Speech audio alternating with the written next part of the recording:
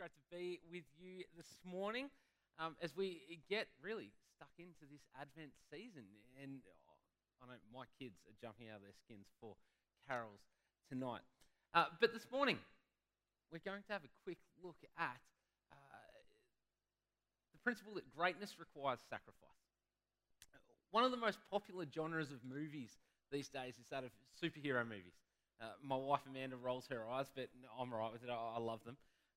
And one of my favourite movies is Christopher Nolan's The Dark Knight Rises. I love the entire Dark Knight trilogy.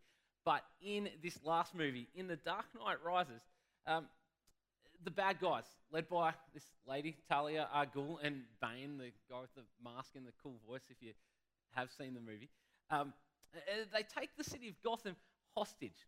They blow up all the bridges around it so no one can get in to help.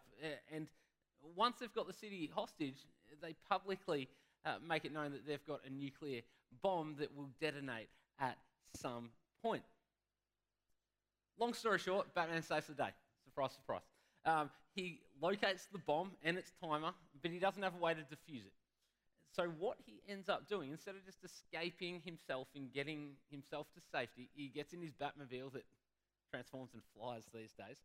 He attaches the bomb to it and flies it out over the sea as far as it can go, hopefully in the effort that when it explodes, it doesn't cause any damage to the people of the city.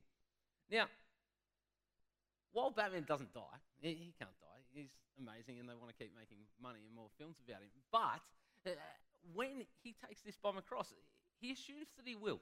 He doesn't know it at this point.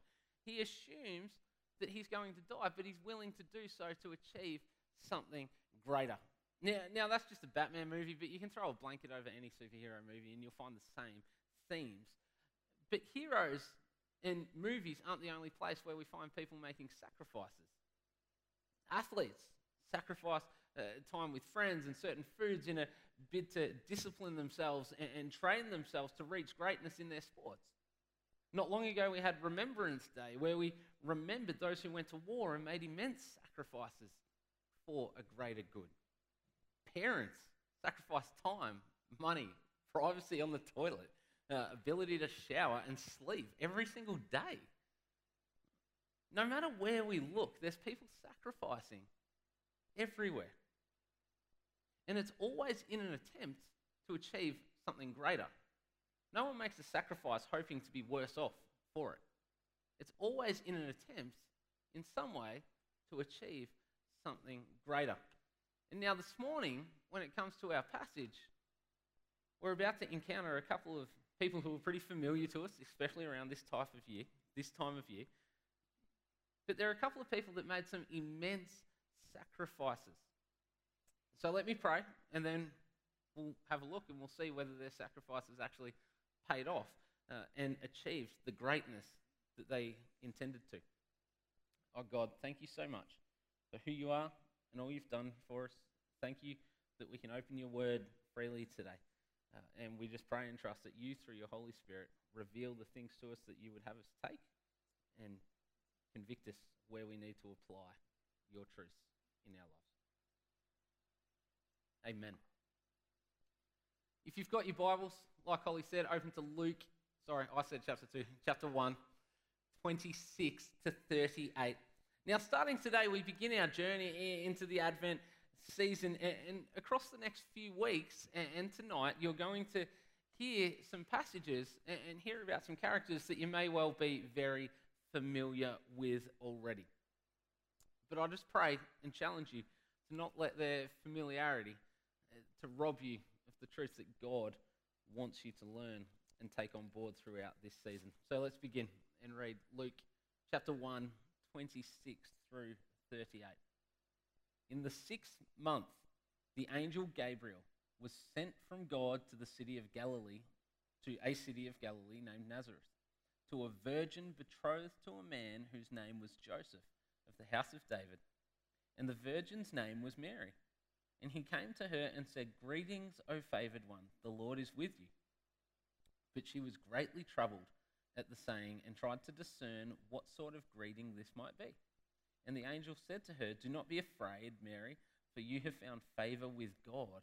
And behold, you will conceive in your womb and bear a son, and you shall call his name Jesus.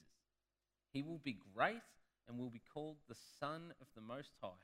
And the Lord God will give to him the throne of his father David, and he will reign over the house of Jacob forever, and of his kingdom there will be no end. Mary said to the angel, how will this be, since I am a virgin? And the angel answered her, the Holy Spirit will come upon you, and the power of the Most High will overshadow you. Therefore, the child to be born will be called Holy, the Son of God. And behold, your relative Elizabeth, in her old age, has also conceived a son, and this is the 6th month with her, who was called barren. For nothing will be impossible with God. And Mary said, behold, I am the servant of the Lord. Let it be to me according to your word. And the angel departed from her. It's a pretty crazy story when you think about it. And now, if you're anything like me, we can read sort of these bit more crazy stories in the Bible and think, oh, they were a bit more commonplace back then. They happened somewhat regularly back then. But here's the thing, no, they didn't. An angel telling a virgin that she's going to conceive a child was every bit as ridiculous back then as what it would have been today. To be honest, still looking in our culture and our belief systems, it's probably going to be more far-fetched back then than what it would be today. It's outrageous.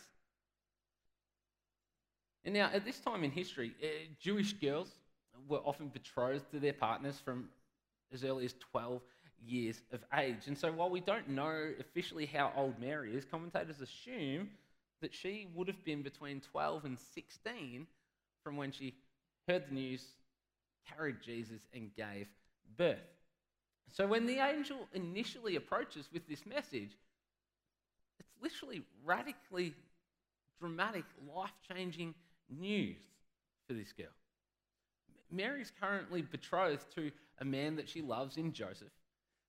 And now, rather than going through all the excitement that leads up to a marriage and all the planning and leading up to a wedding and going through all of that, she's suddenly got to sacrifice all of that to begin preparing for motherhood and having a child, and not just any child, but the Son of God. Now, some people liken betrothed to being engaged, but in our staff meeting we were discussing it, and Pastor Andrew was pointing out that betrothal is so much more than just an engagement. These days, sadly, engagements can be announced and called off pretty easily. But to be betrothed, however, was to be at the very final step of that, as if you're almost married already, except you're not. To be betrothed means to be legally pledged to marry the other party. And we'll get to it in a minute, but it's why when Joseph is weighing up his options, that he considers divorcing her. They're not married, but betrothal is a very legal thing. It's not just something you can just call off and take a ring back. Betrothal is a serious legal matter with severe consequences when it's broken. So you've got Mary, who I'm assuming is going to be scared sick of this. If she doesn't somehow convince Joseph that she has remained faithful to him and yet is miraculously falling pregnant, then there's serious consequences with this. For a woman to cheat on her betrothed was punishable by death. Normally they would be dragged out into the public square, shamed, and then stoned for their behaviour. So Mary's got to be left with a real worry around all that's going on. If she carries the Son of God, from a human perspective, she will likely be divorced, publicly shamed, and executed. But ultimately, that's a sacrifice she is willing to make to achieve the greater, by following the plan of God. As she says in verse 38, behold, I am a servant of the Lord, so let it be to me according to your word. And this is only a snapshot this morning. We know through Mary's whole life that her sacrifices don't stop here, but instead she makes sacrifices continually throughout her whole life. Now that's just Mary, but what about from Joseph's perspective? I won't go into it in too much detail. You'll get that from Pastor Ian next week. But for Joseph, he's now betrothed to a pregnant woman who he knows he hasn't slept with. That's an issue. Because surely there's only one explanation. You only get pregnant one way. So Mary must have been off sleeping with another man. This is humiliating. And Joseph has every right to publicly shame Mary and have her executed. However, in Matthew chapter 1, we see that he decides to sacrifice his anger. He decides to sacrifice his rights for revenge and instead chooses to separate from Mary in a way that protects her. But it turns out he never has to get to this point because God intervenes with a dream where he makes it clear to Joseph that Mary is telling the truth and that the child was miraculously conceived. So this leads Joseph to have to make some serious, immense sacrifices. Way more sacrifices than if he would have just divorced Mary like he intended to. Now that he chooses to stay with a pregnant woman in a culture where honour and shame play such a prestigious role, to follow God's will, Joseph is forced to make sacrifices. He's forced to sacrifice his entire reputation. Because no one else is going to buy the miracle baby idea, right? So they look at this scenario in one of two ways. Either Mary has slept with another man, and therefore that's humiliating to Joseph, it's emasculating, and Joseph is a fool and disrespected for staying with her. Or Joseph is the one sleeping with Mary outside of marriage, which is also completely shameful. Joseph sacrificed his reputation and his standing within his context. He sacrificed friendships, relationships with family. He was viewed as a disgrace. So, from that tiny snapshot that we've looked at this morning of Mary and Joseph, I've simply got 4 main points to show how it's relevant and how we need to apply this to our lives. The first point being that sacrifice is no optional extra. Greatness requires sacrifice. Greatness can't be achieved without sacrifices being made along the way. You can't just coast to becoming the perfect parent without sacrifice being part of the journey. You can't be a professional basketball player and make it to the NBA without sacrificing and working hard to get there. And as Christians, the Bible's extremely clear when it calls us to pick up our cross and follow Christ, that it is impossible to truly follow God and be a disciple of Jesus without sacrifice continually being part of our journey and the process. Now that might be countercultural in where we're at, in our context where we enjoy being comfortable. And we just want to be in this secure, safe bubble where we just get all the things that we want. But that's not how it works. Sacrifice is not an optional extra. It is required to achieve greatness. The second point is that the object of Mary and Joseph's sacrifice, to me at least, is what sets it apart. People study hard and work long hours and make sacrifices to become doctors, surgeons, whatever else. People sacrifice in attempts to become professional athletes or whatever it might be. But sometimes the sacrifices we make don't always pay off and lead to the desired outcomes that we had in mind. Not every footballer makes it to the AFL.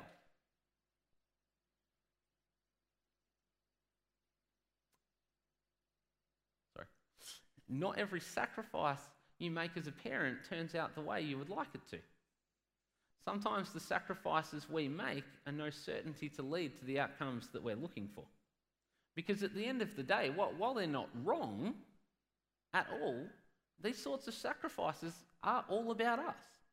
They're all about achieving something greater for me individually or for my family or for the people in my context. And that's not wrong. But if we look at when it came to the sacrifices Mary and Joseph made that we looked at today, it's not done with their benefit in mind. In fact, their sacrifices actually destroyed plenty of elements of their own lives. They were not sacrificing for their own glory or their own greatness. They sacrificed for God, for His glory and for His greatness. And when we do that today as Christians, when we sacrifice for God, for His glory and not our own for God's greatness, then it's never a hit and miss whether it's going to be worth it or not. It's a certainty that it will lead to the exact outcome that God has always intended it to. Third, Mary and Joseph made big sacrifices and experienced plenty of difficulty to do something truly great that God had called them to do. So even in this Advent season, that we can often get so distracted in all of the fun of Christmas and festivities of Christmas, as followers of Jesus, I just challenge you to stop and ask, hey, what sacrifices might God actually be calling you to make during this time for his glory, for his greatness? And when it comes to making sacrifices for God, at times we might feel like God's expecting too much. God's expecting huge things of me. That's too costly. But, oh, there you go, you're even here today. I met with one of our young adults last week, Chevy.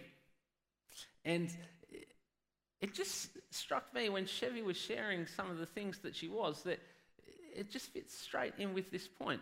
She shared her thoughts, and I loved her perspective that, hey, Paul, when it comes to us sacrificing for God or making sacrifices for God, it isn't really much of a sacrifice when we actually think about all that God has sacrificed for us. When we think about what God has done to give back to us, how can we view what we do as sacrifice? I totally agreed, and it leads to our last point. That God has already, no matter what he calls us to sacrifice, God has already sacrificed more than we can ever imagine.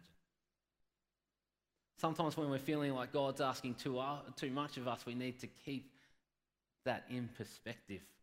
We've looked at the sacrifices that Mary and Joseph made, but what about the baby in this story? What about Jesus Christ, the Son of God, the King of the entire universe with a rightful place on a throne in a perfect heaven? He sacrificed that to come down to earth, a fallen world, to be born as a baby in this place.